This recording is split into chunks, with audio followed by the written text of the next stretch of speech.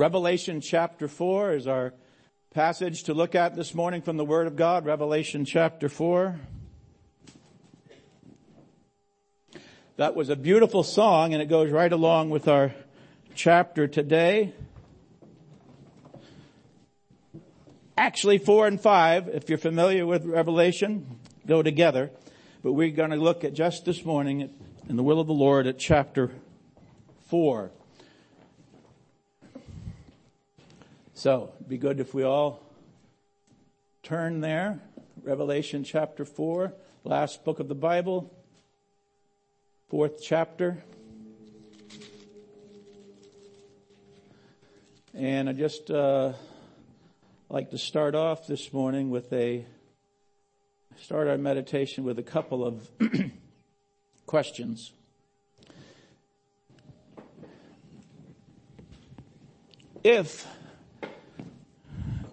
If we could travel anywhere we desired, where would it be? Just think about that for a minute. If you and you could choose anywhere you would want to travel, where would it be? And another question, have you ever traveled to a place that you wanted to stay longer? You know, you get to a place, I wish I could be here forever. Right? There are places like that, right? In America, here at the Great West, we call it the dream vacation, right? Well, the fact is that we are all traveling to a place we will be forever. And it doesn't matter how many temporal stops in vacation land or tourist haven that we want to make, and those are all good, they're necessary, right? We make our trips here and there, many of us. But we are all heading to a place that we will be forever. And the Bible describes it as this: everlasting life or everlasting fire. It's a terrible term, but it's in the Bible. Depart from me, you cursed, into everlasting fire. I just can't imagine any worse words to hear from the Lord Jesus. Depart from me, ye cursed, into everlasting fire. But today, no, we're not going to look at that yet. We're going to look at heaven or hell. That's one of the two places that we're all traveling together. We're all traveling to one of two places, right? Heaven or hell.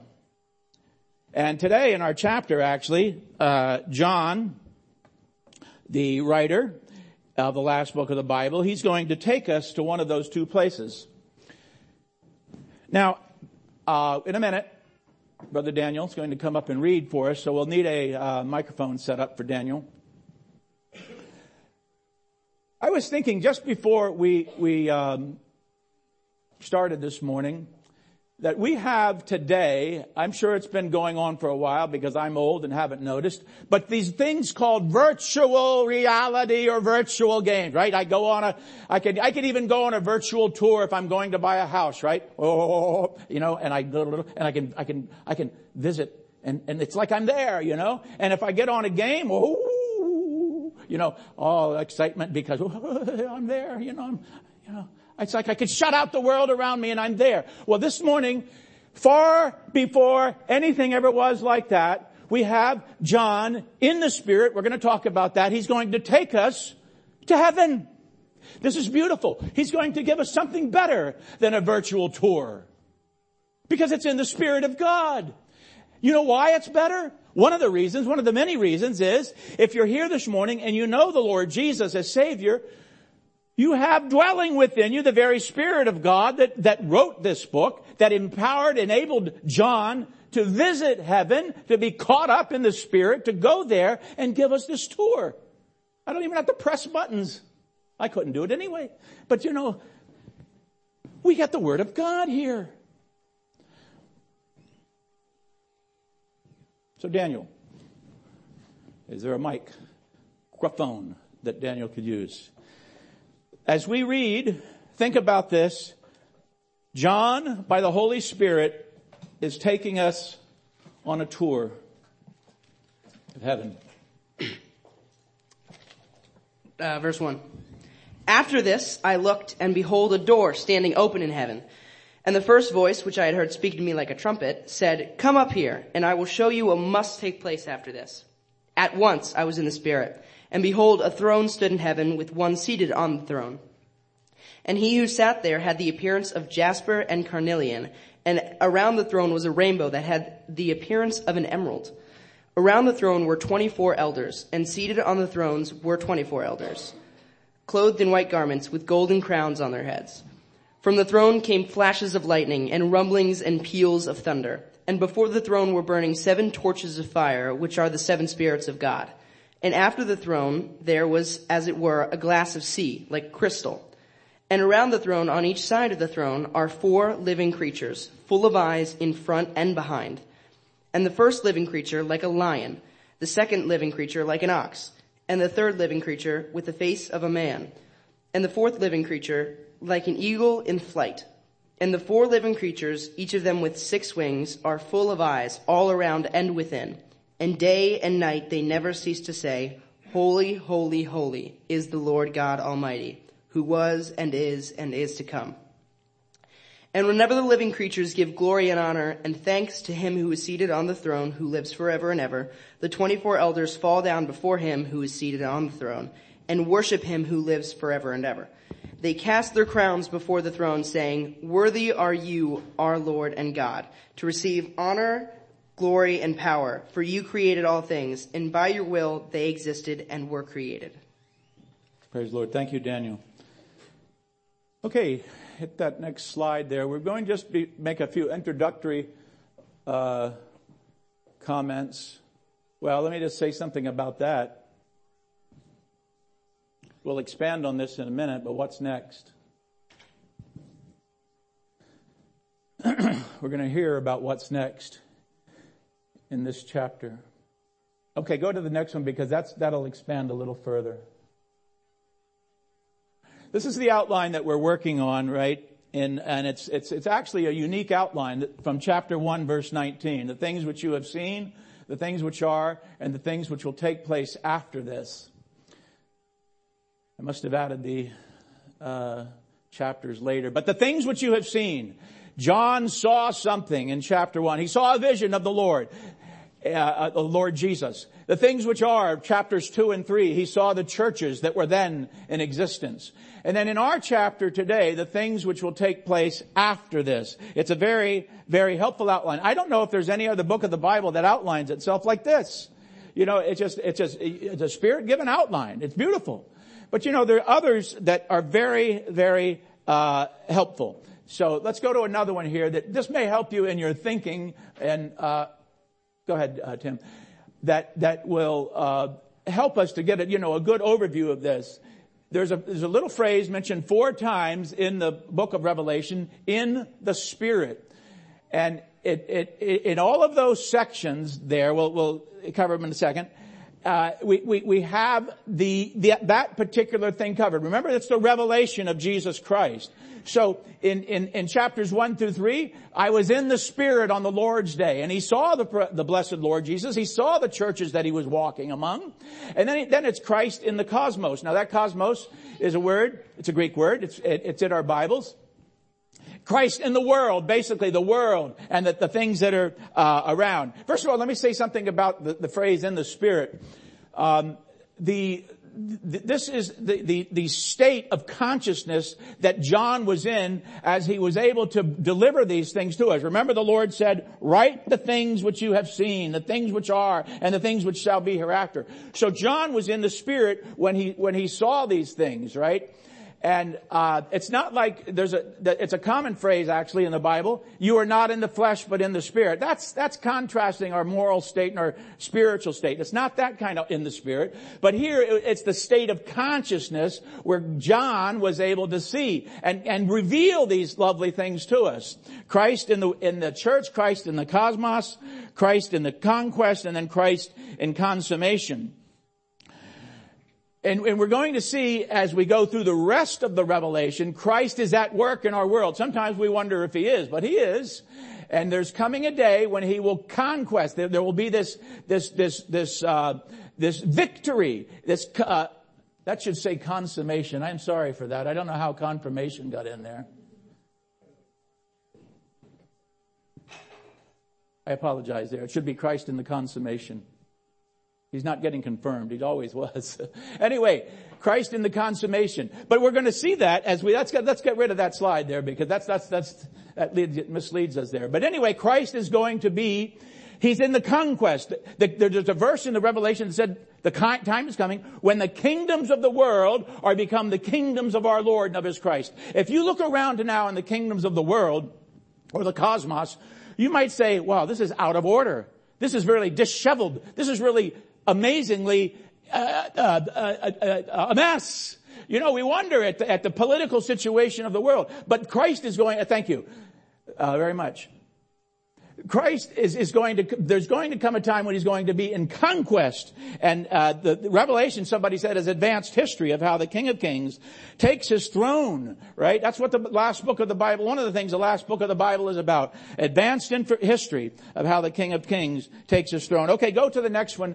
This may help us as well as we move through the Revelation. We have a little phrase that's mentioned 30 plus times. You can go on. And the little phrase is, I saw. So that's, we're going to see visions of Christ. There's, in chapter 1, if you can get to the next slide, there's visions of God. Chapter 1. In chapter 2, there's visions of grace. 2 and 3, there's visions of government. That's where we're starting this morning. And visions of glory. So all through this, we hear John saying, I saw.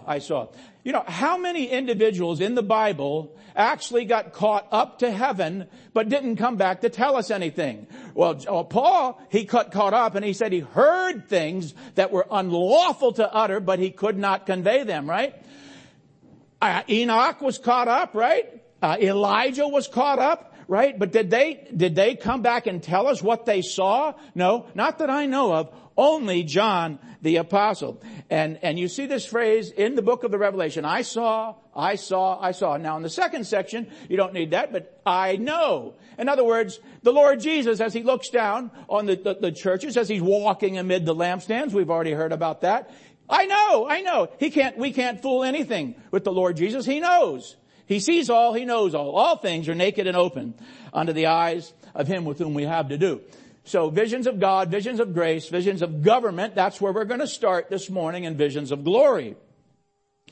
And I could ask a question before we move to the next slide. Are the visions of the Revelation your visions, my visions? Think about what you think is ahead for you. What I think is ahead for me. You know? Well, depending on our age or status, you know, we have the milestones of life. Well, beyond all that, what's next? All right, what's next? So go on to the next phrase here. We'll actually think about. I didn't have the what next slide in there. That's all right. Chapter 4 begins with the same, chapter 4 verse 1 begins and ends the first verse with the same word, after this and hereafter. In other words, we're going to think about this morning, that what is next? What do I have to look forward to? What do you have to look forward to? That's it. Thank you. What's next? Revelation chapter 4 is going to tell us what's next, you know. Here is the insight of foresight. Here, there's heads up on what's coming up. This is beautiful, right? Heads up on what's coming up in the hereafter of ever after. This is no fortune cookie future here. You know how that goes. People use various things to determine their future for what's next. I was reading a few weeks ago about the king of Babylon in Ezekiel chapter 21. He had to make a military decision. He came to a point in his life, or in his conquest, that he had to make a military call. And this is in Ezekiel chapter 21. He's marching toward the land, and he's coming to this fork in the road. And he said, what shall I attack first? So let me tell you, he wants to know what's next. And he uses 3 means of fortune telling. He marks an arrow for Jerusalem and one for the other city. He consults his household gods. And then it says, he looks into the liver of a slaughtered animal. You thought it was crazy riding down to Hollywood Pines Boulevard and you see tea leaves and palm reading and tarot cards and the Lord works to tell your future? Or you read your horoscope? Or you go to a Chinese restaurant, right? Get your fortune cookie? Well, here is John not looking into the liver, but he's looking to the Lord, right? Because the Spirit of God, he dwells in the Spirit of God. You want to know what's next. I want to know what's next. God is going to tell us. He knows the end from the beginning. And it's beautiful as we see what happens after this. Now, if we just look at an overview of the rest of this, of the book of the Revelation, think about this. There's a lot of events that are coming up. The first one is implied in verse number 1 of chapter 4. Immediately I was in the Spirit. There's coming a point in time, and it could be today, before we even finish, that the Lord Jesus himself will descend from heaven with a shout, with the voice of the archangel, the trump of God. The dead in Christ will rise first. Then we who are alive and remain shall be caught up together with him in the clouds to meet the Lord in the air, and so shall we ever be with the Lord. That's an immediate action. The rapture, a snatching away. The Bible teaches that that's going to happen. That's in the future. It's implied in verse number 1. We won't push it, but it's implied in verse number 1. It's taught clearly in the Word of God and the rest of Scripture. However, there's a lot of more things that are going to happen on this world and on this earth. The Bible makes it clear from this point on, from chapter 4 through the end. Christ in the cosmos, right? What's going to happen in the world before the kingdoms of the world become the kingdoms of our Lord and of his Christ? Well, there's a lot of things that are going to happen. There's going to be a certain man that's going to rise up. The Antichrist, the beast, however you want to designate him. The Bible says he's going to rise up and he's going to grab the world's attention. He's going to lead the world for a while. But on this very earth, there's going to come some catastrophic, cataclysmic judgments that the world has never seen before. It's an awful scene. And this isn't Hollywood talking about Armageddon or anything like that. This is the Word of God telling us the details of what's coming up after this. It's horrible to think of men that are seeking death and they can't find it. They're so want to give up, but they can't even die. There's 100-pound hailstones coming out of the sky that are going to crush people. There's men gnawing their tongues for pain. These types of things that you know. I remember. Listen to this.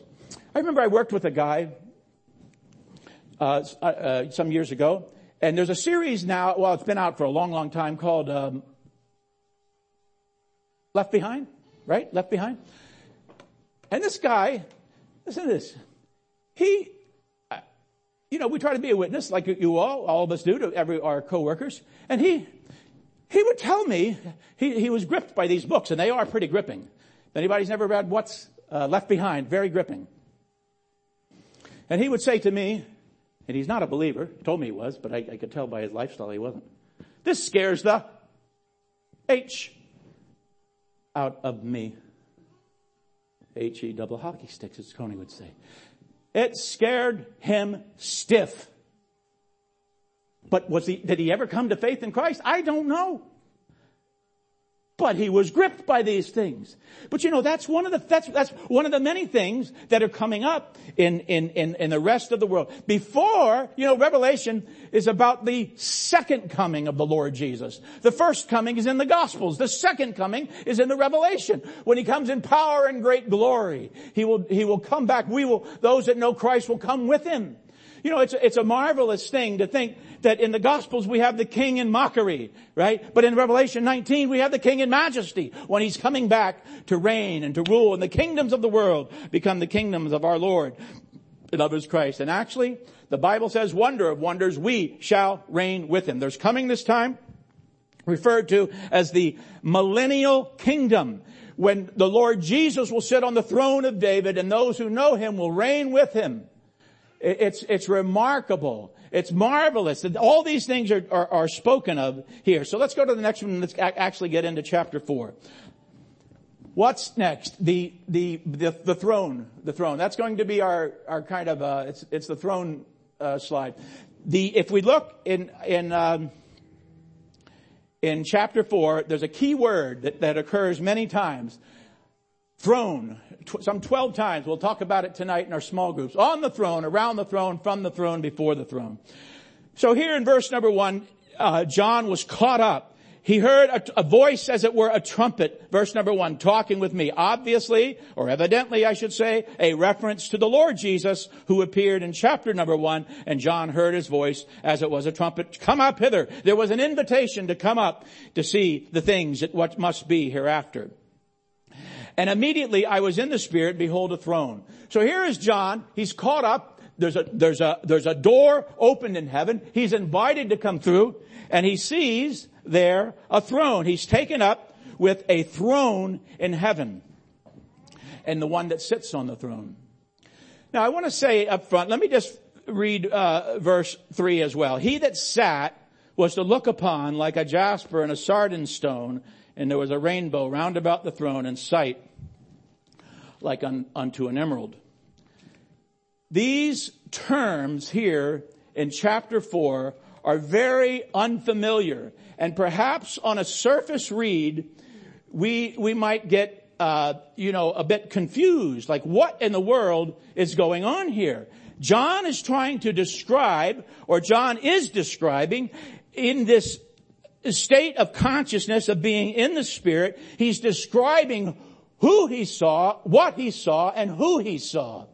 Now, this may help us in our thinking, because these terms may not mean a whole lot to us in our state right now.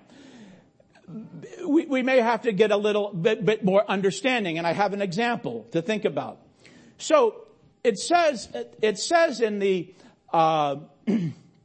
Hebrew letter that that Abraham and his family, as they left, the God of glory appeared unto him and said, get out and go. Where were they going? To a heavenly country. They were looking for a heavenly country. They weren't mindful of the country in which they came out. They were looking for a heavenly country. Well, John is going to take us here. Now, can you imagine trying to describe something from another country to another country? All right, okay, say, it might be hard to relay, to convey what you saw. You know, there's beautiful sights around the world. I've not been out of the United States, but I've heard of others that have gone to different places, and they try and describe what they saw. Put it this way. Say you can, even in our country, if you could go back in time to the stagecoach days, and you would try to describe to these people that are, giddy up, and you say, hey, we got a carriage coming, and it doesn't have horses. We're going to call it a horseless carriage. But it has horses, though. Actually, no, it has horsepower, but no horses. What in the world are you talking about? You're trying to describe something from one era to another, and it just doesn't make sense. John is caught up to heaven, right? He's going to describe things that are beyond our understanding. It reminded me of the book of Ezekiel, where Ezekiel is the same. He's caught up, and he's trying to describe what he saw, but our God defies description.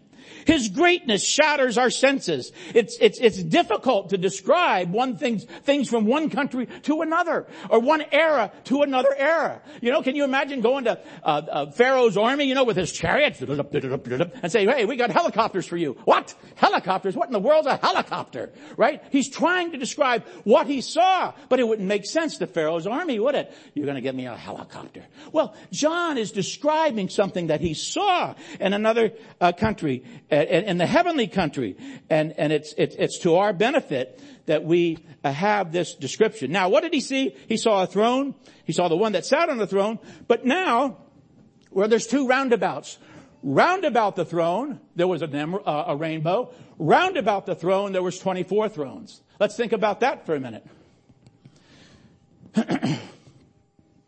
It's a geometric sight, right? I can only imagine the one, circle. It had to be a circle because when we look out today, when we see a rainbow, praise God, beautiful things, we only see the part of it, right? If I was into outer space, I'd see the whole thing. He saw a plane around the throne, right?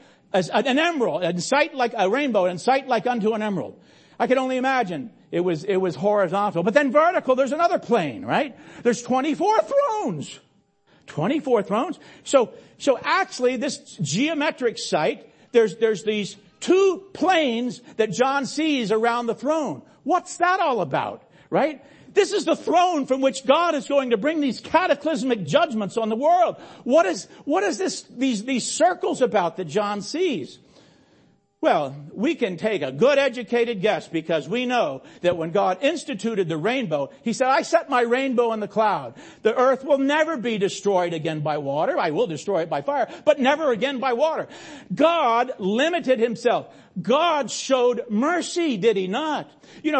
So here we are. John sees the vision of the one on the throne. By the way, that's one of our questions. Who did John see? Well, he saw one on the throne. But if we back up to chapter 3, we're going to read the Lord Jesus said, I sat down with my Father in His throne. So we're going to conclude it's God the Father He sees. So He sees God on the throne with these two circles of limitations, right? Because the rainbow limited him. You say, doesn't God do what He likes? Well, He does what He likes, but what He likes, we understand from that circle, limits Him. But what about this circle? Well, these are elders. These are those that the presbyters. I don't know if that's the right word, but these are ones that administer justice, they provide administration, just like the elders of Israel, just like the elders in a church, right? They're going to administer justice and lead things. God is pleased to use these individuals, whoever they are. We don't know we don't know who they are. I know there's a lot of good conjectures about who they are, but we know what they are. Here is these two circles, right? You got a circle of elders, you got a circle of rainbow, a circle of a rainbow, and God is going to bring these cataclysmic judgments, but in those judgments He's going to show mercy, just like He did with the rainbow. Never again will I destroy the world by water. Never again. He limited Himself. And now, in the end of the book, the revelation of Jesus Christ, John sees this throne, and one sat on the throne, and these circles around, that He's going to limit Himself by the judgment. In fact, He's going to invite in these elders to reign, or to administer the justice with Him. What do you mean? Well, it says in the next chapter, we shall reign with Him. This is judgment that He's passing on to those that He's going to join with and allow them to administer that justice. You say, well, wait a minute, this is crazy. Well, it's not. What does God do today in the family? Children are a heritage of the Lord. He gives the parents the right to administer the care, the justice that those children need to raise them in a proper way. God help us as parents that we minister, that we respond to the one on the throne in the way we act with our children. But that's what's here. You know how I know? Look at that. Who are they? No, we don't know that. What are they? They are creatures. They are human, I would say human beings. They have to be because they're distinct from the angels. But we know they're creatures. They have white robes. There was righteousness. There was perfect personal righteousness that they had. We know from the rest of the revelation that the righteousness, the robes are the good deeds, the good works that they displayed as believers. So we know that here's a righteous group, the white robes, personal righteousness, just government, the crowns of gold. Here they were, high quality of government, crowns of gold, right, on their heads as they ruled and reigned, or at least started out. This is the head. We're going to see something different in the next chapter, yes. But here, they all have crowns, right? And they're circled around the one on the throne. This is a beautiful scene. This is all before the cataclysmic judgments are poured out on the world, because we see it in the next verse. Now, they're also, one more thing, they're spiritually intelligent. Right? At the end of the chapter, we see them, as it were, abdicating what reward or rule they had. They cast their crowns before the Lord. You see, it said, "Thou art worthy, O Lord, for you to receive glory and honor and power." Right? They're spiritually intelligent. They're not just a bunch of yes men. They can make decisions. Right? And that's what he's calling on them to do. And believe it or not, I believe, it could be represented in that group. But we know that those who know Christ as Savior, when He comes, if He were to come right now, we would be caught up together to be with the Lord, and we're going to come back at some point to rule and reign with Him. Next chapter. We shall reign with Him on the earth. Beautiful, beautiful. Now, out of the throne proceeded lightnings, thunderings, and voices. That always speaks, it seems, in the Word of God of an august display of righteousness, of holiness, and judgment. You remember Exodus chapter 19, when the people of Israel were called out of Egypt, and they're gathered around Mount Sinai, and it burned with the smoke and fire, and there were thunderings and lightnings, and a voice of a trumpet that grew louder and louder.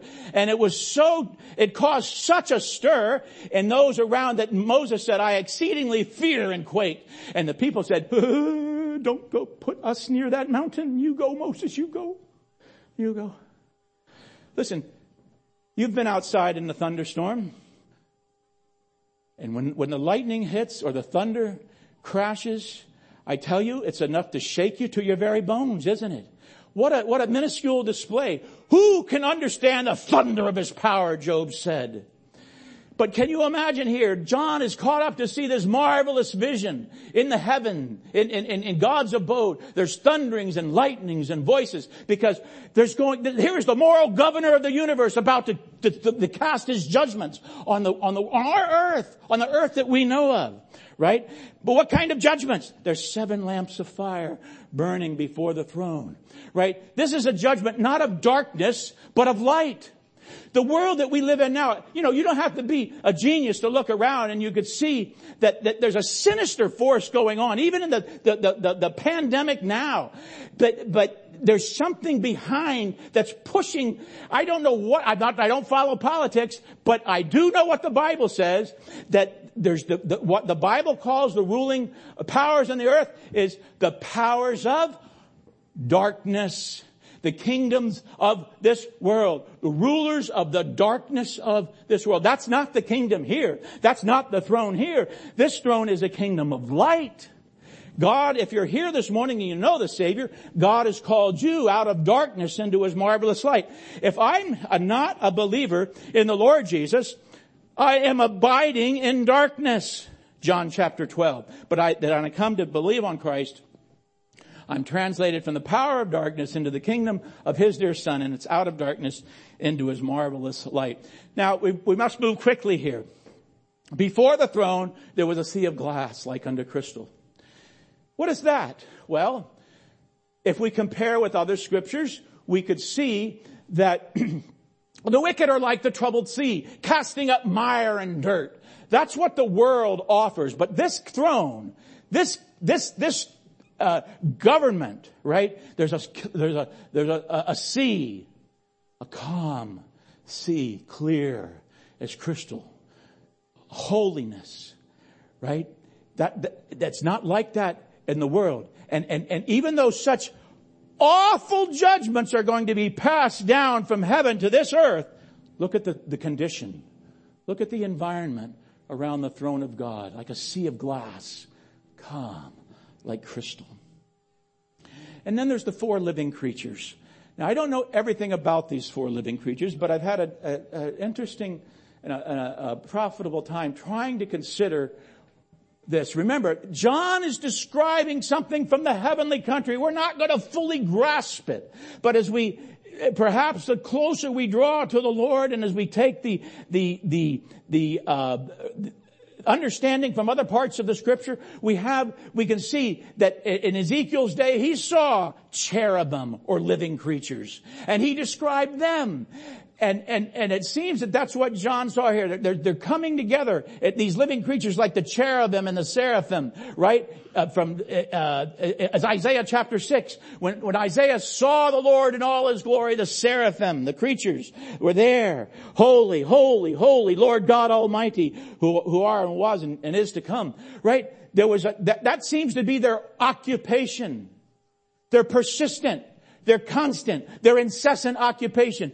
John's seeing into heaven, right? And around that throne, there's these four living creatures that seem representative of creation in general that are giving glory to God. It's not like that in our world. The ox knows his owner, the donkey his master's crib, but my people don't know. It's only we humans that turn against our Creator. We heard this morning, I am the Lord, that is my name, my glory I will not give to another. But there are human beings that rise up against the Lord. You remember that king in Acts chapter 12, I think? He made a speech, and the people praising their king. It's the voice of a God and not of a man. You could imagine Herod puffed up with his ornaments and his crown. You know what the Bible says about him? He was eaten of worms and died. Not he was died and eaten of worms. He was eaten of worms and died. I am the Lord. That is my name. My glory I will not give to another. You know, it's a shame that puny man, can rise up and shake his fist at God, and like he has some say in the matter. God holds our breath in his hand. It behooves us with everything that hath breath, praise the Lord. That's what these living creatures are doing, right? They're around the throne. They're caught up. They're taken up with the throne sitter, and they're crying, holy, holy, holy, Lord God Almighty, which was and is to come. And then in the last section, we'll finish with this. 9 to 11. When those living creatures give glory and honor and thanks, whenever those living creatures give glory and honor and thanks, the 24 elders fall down before him that sat on the throne and worship him that liveth forever and ever. What a scene here of superlative worship. Whoever they are, these elders, whenever the living creatures whose occupation was around the throne to say, holy, holy, holy, to him who always was and always will be, whenever they do that, these elders, they just fall down and worship him, giving him his creatorial rights. You are worthy, O Lord, to receive glory and honor and power. For you have created all things. For thy pleasure they are and were created. What a scene to close with in this chapter. Sometimes we get caught up here in the world, in the religious world, I should say. Worship. We're going to go praise and worship. I'm going to sing a few songs, clap a few hands, raise, dance. That's all well and good. It has its place. But you know what? Worship is far more than that.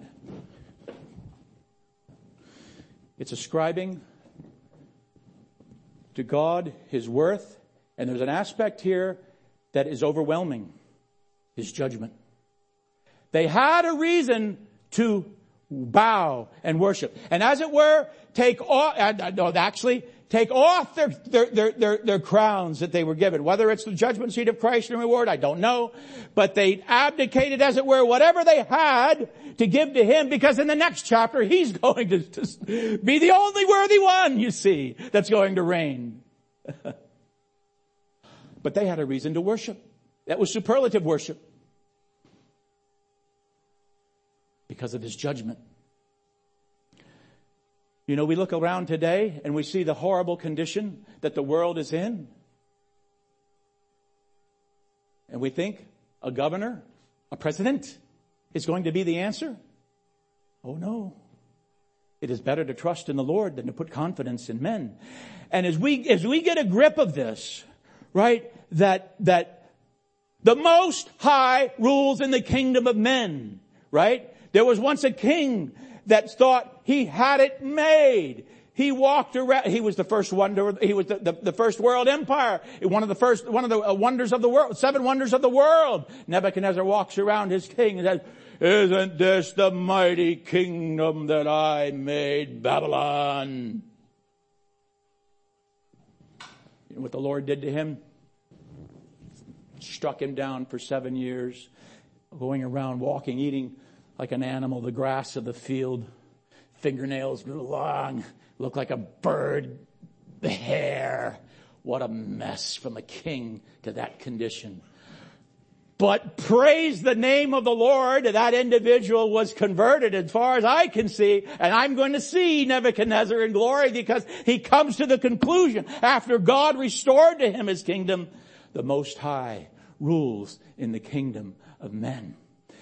He saw reality. This work we see here, the things which are seen are temporal. The things which are not seen are eternal. John is showing us things that were not seen by the human eye. He was caught up in the Spirit and he's showing us heaven. Is that what you want? Is that what I want? Is the vision of the Lord my vision? Are you looking for that? What a beautiful thing as we go about life. How do you do life anyway? Is it just existence from day to day? Oh, how's everything? Well, back to the grind, you know. I just gotta go do this and I do that. I eat, sleep, I play. Is that all there is to life? No, bless his name. There's not more to life. There's a lot more to life. John's telling us here, he's giving us a glimpse into the future. This is where it all begins. Chapter 4 and chapter 5 and chapter 6 as the Lamb opens the seals and judgment is poured out on the world. The seals, the bowls, the trumpets are all poured out. The world's a mess. And soon the kingdoms of the world are going to become the kingdoms of our Lord and of his Christ. And he shall reign forever and ever. That's my future. Is that yours? This is a beautiful chapter. That's why they were worshiping, because of the judgment that he was going to pour out on the world. They were overwhelmed with this judgment. They could see it. The lightnings, the thunderings, the voices. And they fall down. And they worship. You know, there is in the judgment of God, the holiness of God. And that's what we see here in part. And praise the Lord that John brings this to us. In Revelation chapter 4, and if we continue on through the book of the Revelation, we're going to see how the throne manages the cosmos that we live in. Right now you may think everything's out of order. Maybe your life's out of order. You know the world's out of order, but there's a throne. I know the throne sitter, and so do many of you here. You know him personally. It's not like I know the president. I know the president. He would never invite me to his house for dinner or tea or coffee or anything. He doesn't know me personally. I know him. You know him. Is the visions in the Revelation your vision? Thank the Lord for such a chapter as for to give us this inside information on what's to come, what's next. Our Father, we thank you for this marvelous lesson that you have brought before us through the instrumentation of John. What an invitation. Here was John in exile and imprisonment, and he's caught up in the Spirit to see this wonderful vision of what's going on in heaven and what will go on earth.